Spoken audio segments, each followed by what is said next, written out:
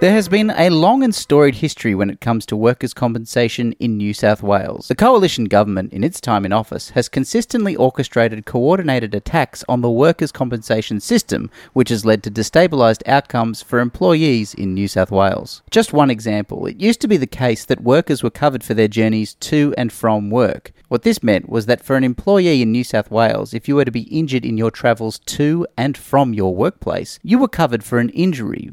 That automatic compensation was removed a decade ago when then Premier Barry O'Farrell introduced legislative changes and scrapped the Journey to Work cover for thousands of employees. Here he is interviewed on these changes for the ABC in June of 2012. Now, you understand only too well people are very upset about this. You've heard the Talkback Radio comments.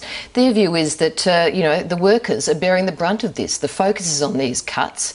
The injured workers are bearing the brunt of this. The onus is totally on them. Is that fair? Well, it's not true. There are changes to benefits. The scheme has been rorted by a small number of people. Small number of people as victims, but equally a small number of lawyers and a small number of doctors who've sought to use this scheme to enrich themselves, and our reforms comprehensively tackle all things.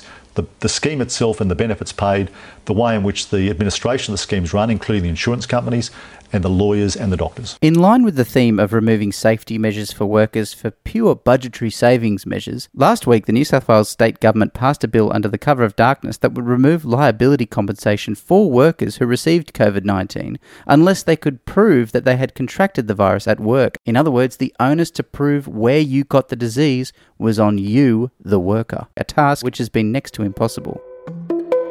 After contracting COVID last year, nurse Julia Costello is still battling fatigue, but getting workers' compensation wasn't a struggle. Accepted immediately, she was infected in her job at a Sydney hospital. To have that taken off me as a stress was amazing.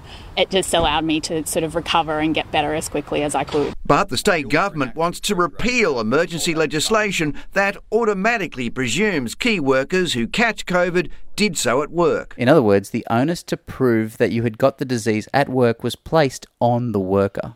This systematic destruction of the protection frontline workers have relied on during a time when the coronavirus pandemic has not left our periphery is more than concerning. Mark Morey, Secretary Unions, New South Wales.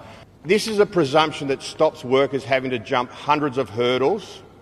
There's been 131 cases that have been reported for workers' compensation in the last month.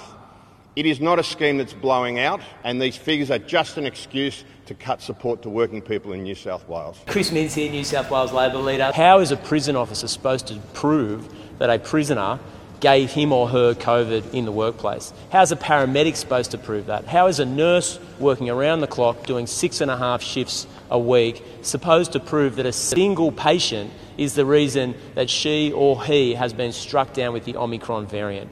Now, the government has been relying on the public servants and the frontline workers of this state to make sure that food is in our retail supermarkets, to make sure that our frontline hospital workers keep us safe in this very difficult situation during this pandemic.